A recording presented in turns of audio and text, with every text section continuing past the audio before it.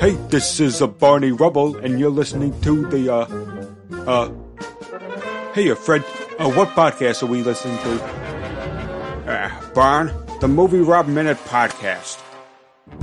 Oh, that's right. Keep on listening.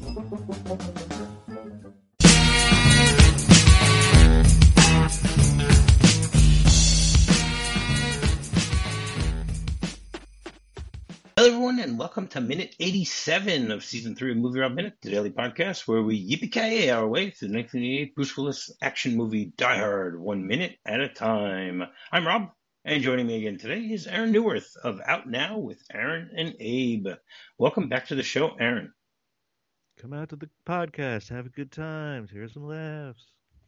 Just stay away from the New Provo front. Yeah. They might get you in a little bit of trouble. Mm-hmm. Who knows? You know, I've actually been to Nakatomi Tower a few times. Oh, wow, cool. By the way, yeah, like it's Fox Studios. And did you have to take off your shoes? Not the time that I went there, but like the towers, like you can't miss it. Like if you know what you're looking at, like so you're like when you're driving to Fox Studios for screenings, it's right there, which is just neat.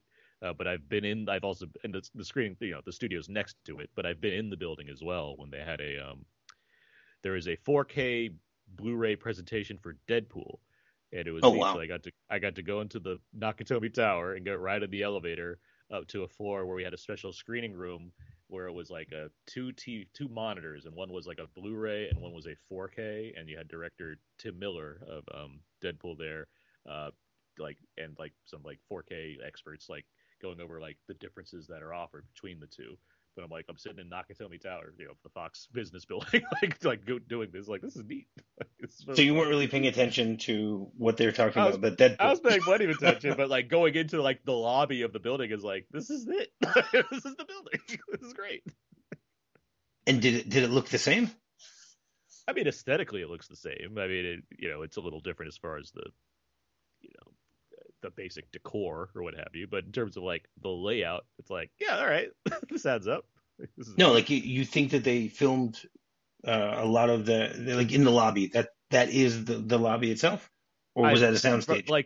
The geography of it I mean, I'm sure it was a soundstage as far as them actually doing stuff, but in terms of what it looks like, it's this looks like the lobby. Oh wow, very cool. And did you park there?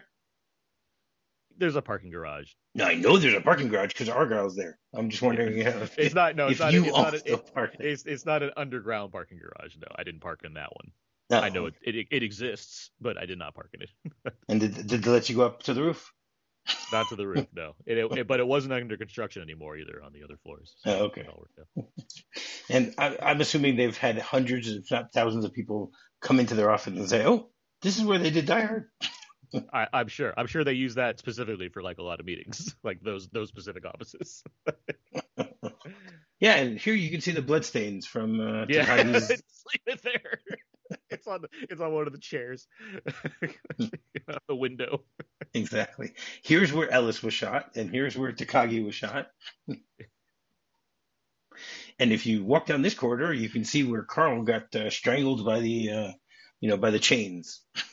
Yeah, they just have the body hanging. It's a stunt man who comes alive every now and then. Scare people. Hey, why not? That sounds like fun. Very cool. All right, so episode 87 begins with Al continuing to defend John and ends with Hans continuing with his demands. Mm-hmm. So yesterday we ended things with Robinson saying that he he's very disappointed in John, and Al stood up for John, trying to defend him, and he ended the minute yesterday by saying, "Why don't you wake up?" And today we get the end of that sentence where he says, "And smell what you're shoveling."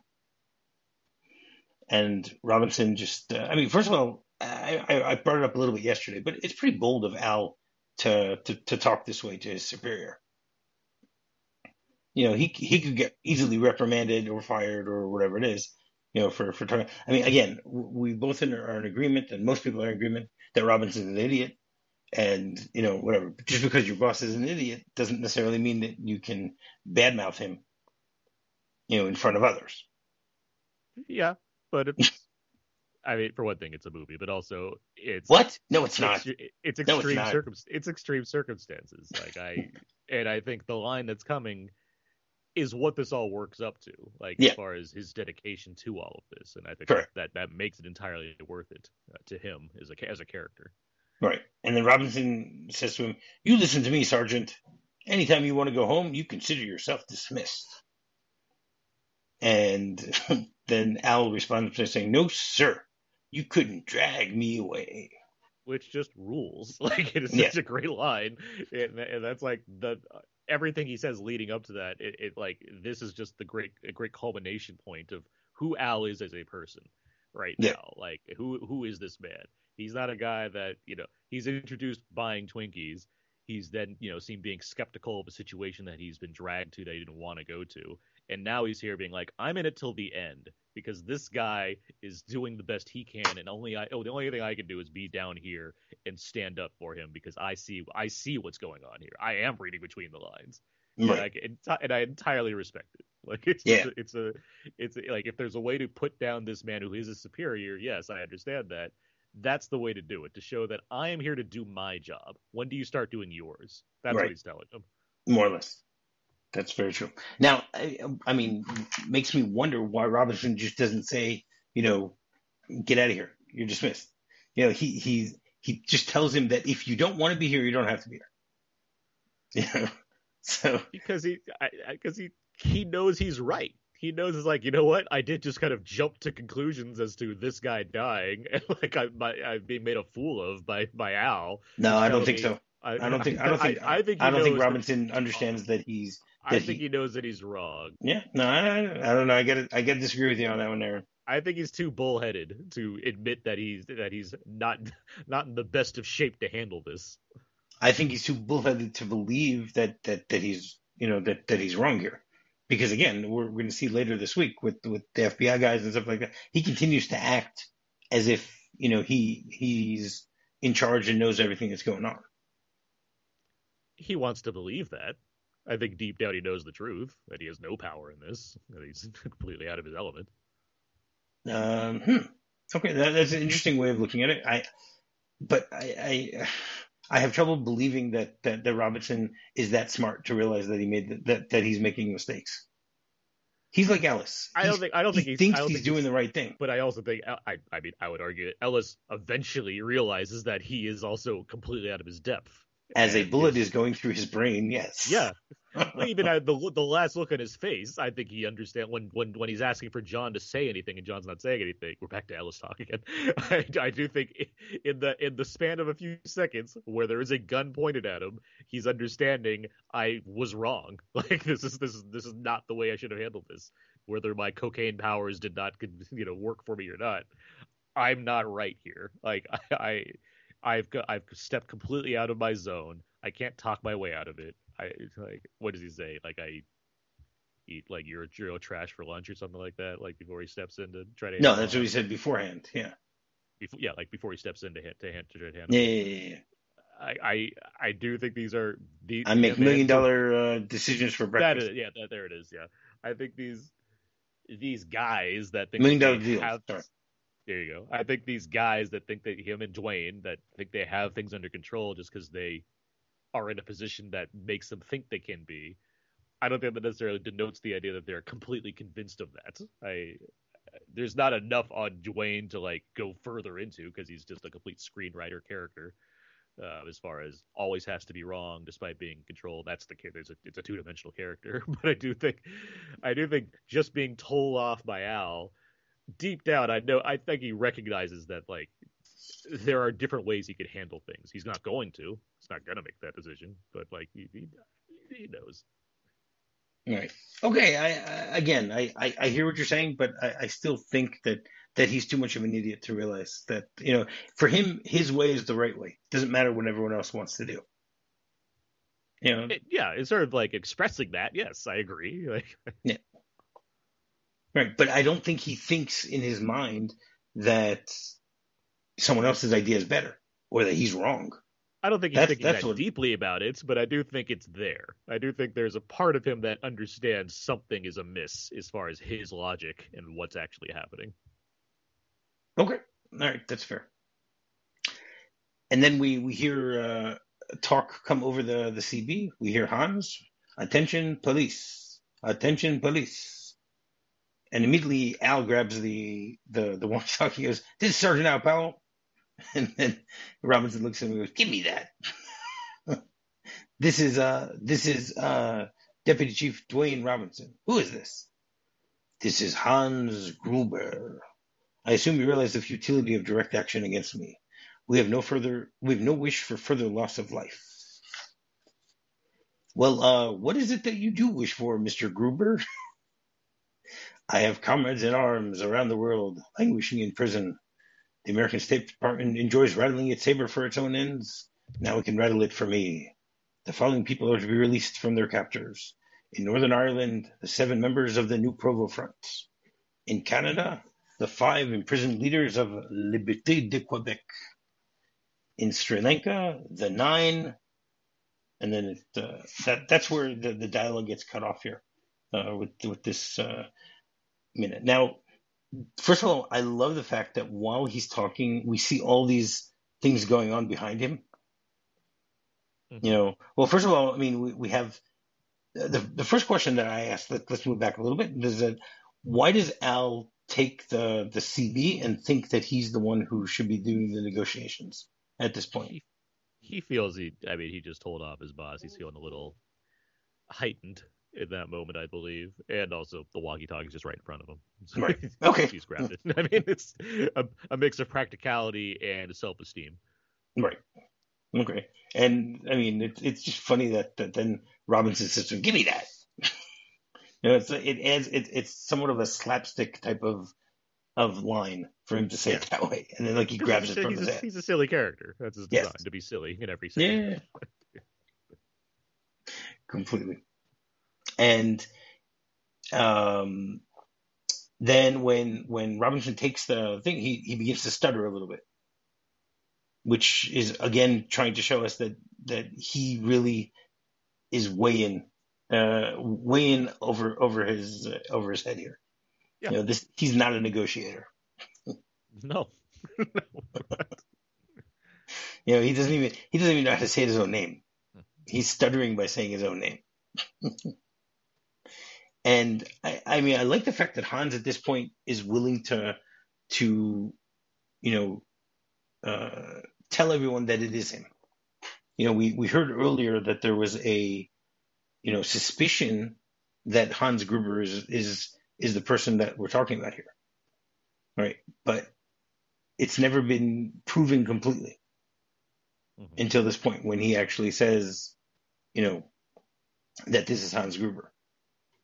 Obviously we understand this because that's part of his plan. If they don't know that it's Hans Gruber, then, once he's quote unquote dead, people won't be looking for Hans Gruber anymore. Yeah. But, it's a mix of planning and also just pride. Yeah. Yeah. I wonder if that was part of his plan at this point to reveal it. Whether it would have been on the news or not. I believe so. I mean, it's I mean, presumably, if nothing happened with, well, no, because he had planned for the FBI to come the whole time. So, there was some. He planned for the FBI, but he hasn't gotten to the point where the FBI is there yet. No, but I mean, at some point he was going to have to present this kind of information. It wasn't the plan was always going to be this stealthy thing where nobody knew about it. The plan was always to involve the authorities to some degree. Right. I mean, there's also the whole idea that when his when they mention on the news that it might be Hans Gruber, they say just an hour ago the group that he works for issued a statement saying that they no longer have ties with him. Mm-hmm. Meaning, so that is all part of his plans. That they are everyone. Everyone's going to be looking for Hans, and you don't look for a dead man, so there's no need for. I guess if Takagi gave up everything right away, then I guess this is the plan that they probably knew they were going to have to do, but maybe things go the right way, and he just gives up the combination and they're in, and they don't have to do any of that. Wow, you know what? I never even thought about that. That would have been great. He's like, give me the code, okay. He gets it, and then they get everything they want, and they get away. So this is I wouldn't say this is the backup plan because I assume that he's this is what we're probably going to have to do. Maybe it goes the easy way and Takagi gives us everything right away. Probably not going to happen. So Right. we're going to have to do this and get the FBI involved so we can break everything down. But I mean, in terms of your original question, is it like at this point in the night, would this have been what he planned to do? I don't know. It depends on what his goal was if McClane wasn't involved, right? Presumably he'd have to like, I don't know if he just like ring the cops and be like, hey, guess what? I'm taking over this building. You got to give me this stuff. Or if he like, since he had the detonators, I mean, he's always going to blow the roof up. Right. But he had like, I mean, he has anti-tank weapons and everything. Like he was going to do something to set off the alarm essentially to get the cops to get there to begin with. Like that had to be a part of the plan because he needed to have the police presence to create chaos. Right. And again, for him to, for everyone to assume that he's dead, they have to know that he's there. Yeah, exactly. Yeah. So I mean, what part of the night this is supposed to happen? I don't know. Who's to say? But like, in terms of like, was he always going to do this? Yes. It's funny the fact that he says that he doesn't want any further loss of life, which his whole plan is lots of loss of life. Let's continue with the facade. Let's see how gullible the police are. We want peace. Means to an end. Yeah. Exactly. Completely. And, as he's talking, we see a shot of the room, which it pans through the room, and we see, Ellis's head, and we see, blood and brains oozing out of it onto the chair. To once again show us, the irony of someone who says we don't want any further loss of life, but I just, a few minutes ago just blew someone's brains out. So nice contrast. Yeah. Yeah. I mean, this is just talking about what McTiernan's doing as a director, and Speed director Jean de Bont as a cinematographer. It's just good craft, like as far as for sure juxtaposing this stuff, it works.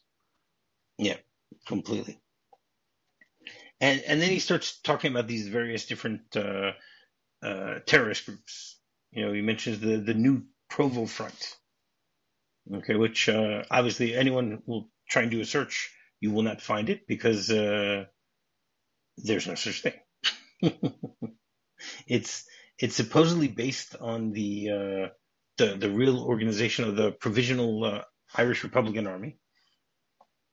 Yeah, so they just found a nice way to not offend by changing the name a little bit. Changing the names to protect the innocent. I mean, I assume that's the case for all these things. They're all like rooted in some kind of truth, and then you can say the same about this other thing later, as far as a certain syndrome. But right there. Exactly. So you have the Liberté de Quebec, which obviously also is not real, and then we have the Liberté de Quebec is based on a real-life organization known as the Front de Libération du Québec, the FLQ, which is a militant Quebec separatist group that in 1970 kidnapped 2 government officials. They accidentally killed one of them and started what's known as the October Crisis, which was the only time that Canada ever invoked martial law during peacetime. Okay. Yeah. And then we have Sri Lanka, which we're going to have to wait until tomorrow to find out the name of that terrorist organization. But what do you know about the country of Sri Lanka? It's a tiny little island off of the southern tip of India. It, I believe, has had to go through a number of violent political struggles to maintain a certain level of that's to say the least. They've had numerous assassinations of their leaders. Yeah, there's a film that I believe won the Palme d'Or at Cannes, 2000 in the early 2010s, called Deepan. That's very much it's about a Sri Lankan man who has to go to he has to move his family to India after like getting out of one of the wars that occurred there. It's a good movie. But yeah, no, I mean, I'm quite aware of Sri Lanka as a nation. Yes. So did you know what year it became a nation when it got its independence? I want to. Is it like 50s, 60s? Is it earlier than that? Am I way off? 48, 1948. 40. Okay, 50s. Okay, good. You're All right. close. You're close. Yeah. Close. That's good. I mean, obviously their history goes back like 3,000 years, but I'm talking about Exactly. since Yeah, they but in were. terms of like, yeah. Yeah, I mean they had a 26-year civil war, which began in 1983 and went until 2009. Uh-huh. Yeah. You know, it's a very small country that has had many problems over its almost 75 years of existence. Yeah, and I mean it was part of the British conquest. Hmm. You know, the Brits colonized it in 1815 until they gave it its independence in 1948. Well, there you But go. you know, as we said, there've been a lot of there's been a lot of political turmoil over over those years. You know, I mean, even one of the prime ministers who was assassinated, his wife became the new prime minister, and then they tried assassinating her, and there was an attempted coup, and you know, fun, Yeah. as they say. Well, at least you live in a place that has no political turmoil whatsoever. No, and you also. I don't know which I don't know whether Israel or America is a safer place to want to live these days. We're all in the as they say. See what you're shoveling. That's right. There you go. Very good. The thing that I like about the way that Hans is making up all of this, you know, the fact that he wants these people released is he's basically saying to everybody, "I'm a political terrorist." Yeah, he wants You know, to throw that out there. he's throwing it out there in order to confuse them even more, so that later on nobody will say, "Oh, well, you know, all this money is missing, so you know it must have been them." But they're political terrorists. They must have some sort of political gain that they're trying to get here. You know, it completely is there to you know throw the what's it called? What's the phrase? Throw the monkey wrench. Throw the A wrench into the gears. okay. There you go. That's good too. There's another phrase that I'm trying to think of right now that I can't All really right. think of, but you know, something like that. All right. Did you have anything else for this minute before we get into the script? No, nothing else in my scene. Okay. So again, the script has a few minor discrepancies. In the final cut, Al says, "And smell what you're shoveling." In the script, it says, "And smell the you're shoveling." Okay. Again, 6 of one, half of a dozen of the other. It's the same thing. Doesn't really make Well, much of a difference. because he took out a last week in the script there also. I mean, it just Yeah. feels like the choice being made is like I'm mouthing off to my superior. I can do that without resorting to a certain level of profanity, I guess is the Or maybe it was because he point. knew that he was going to be on like a sitcom. You know, needed to start cleaning up his language a little bit. It's here nor there. I know what you're saying, but I mean, I can see like a cop trying to know his place while still trying to make a point. I think that I think he's smart enough to know how to do that without getting nasty with the language, I guess. Right. Okay. That's true. And then after Hans begins to talk and says "Attention, police" twice, so then the script says it's asses and elbows time. Tape recorders are started, which makes no sense whatsoever. You know, have you ever heard that term before? Asses and elbows time. I have, And but what I does it don't know mean? that I mean, I didn't look it up. I'm wondering what it means. I don't know how to use that in the right context, honestly. Like, In this movie or in general? in general, I don't know a way where I'm like I should use asses and elbows. It's like a way to further along the point that I'm trying to make. Yeah. So the only thing the only other difference here is we get a shot of McLean listening in as they're listening to to everything being said here, and it basically he's got this like strange look on his face, like what the hell is he talking about? And then it says, listening to this with expressions ranging from astonishment to dismay to outright derisive amusement. That makes me laugh that they say that's the way John is listening to the whole thing. He's just sitting there, smoking a cigarette while he's listening to it. He's not giving many facial expressions here with the way that he's doing that. But, yeah.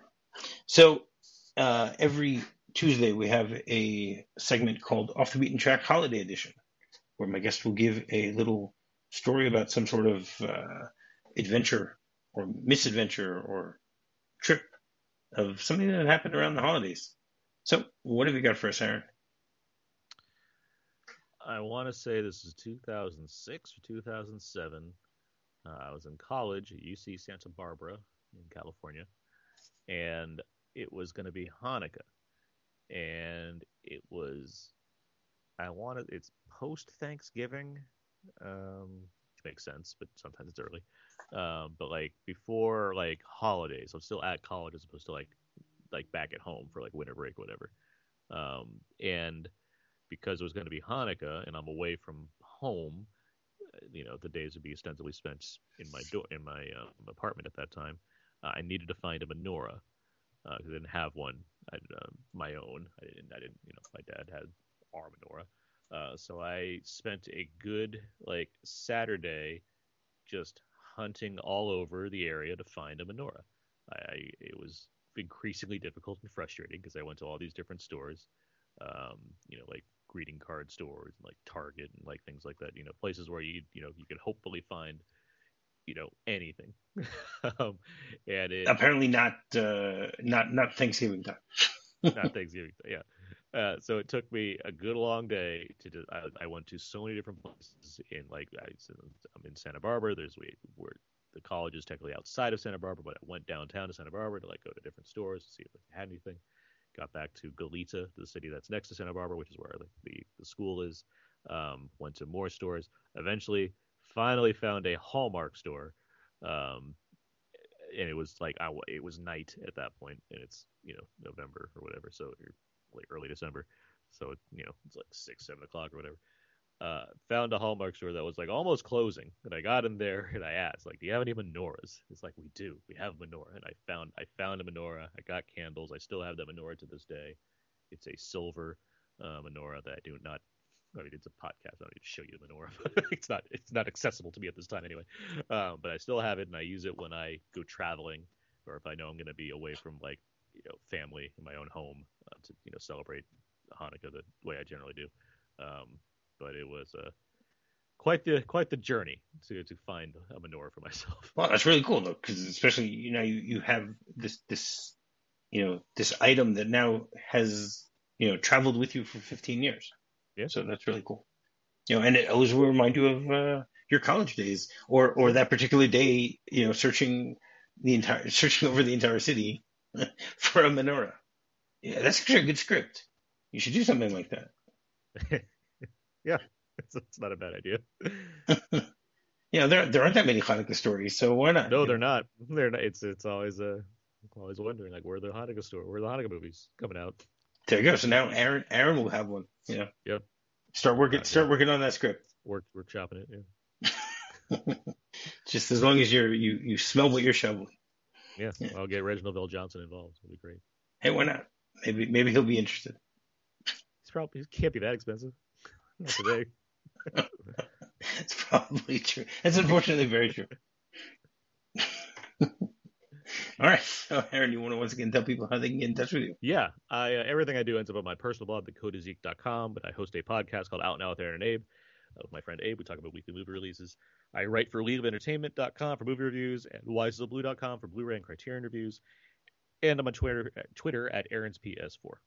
All right. And finding me is very simple. Just do a quick search for MovieRob Minute. You can find me on Twitter, you can find me on Facebook, and you can find me on my website. So, Aaron, you feel like coming back again tomorrow? Yeah, sure. All right. Very good. So, until tomorrow, yippee-ki-yay. Yippee-ki-yay, motherfucker.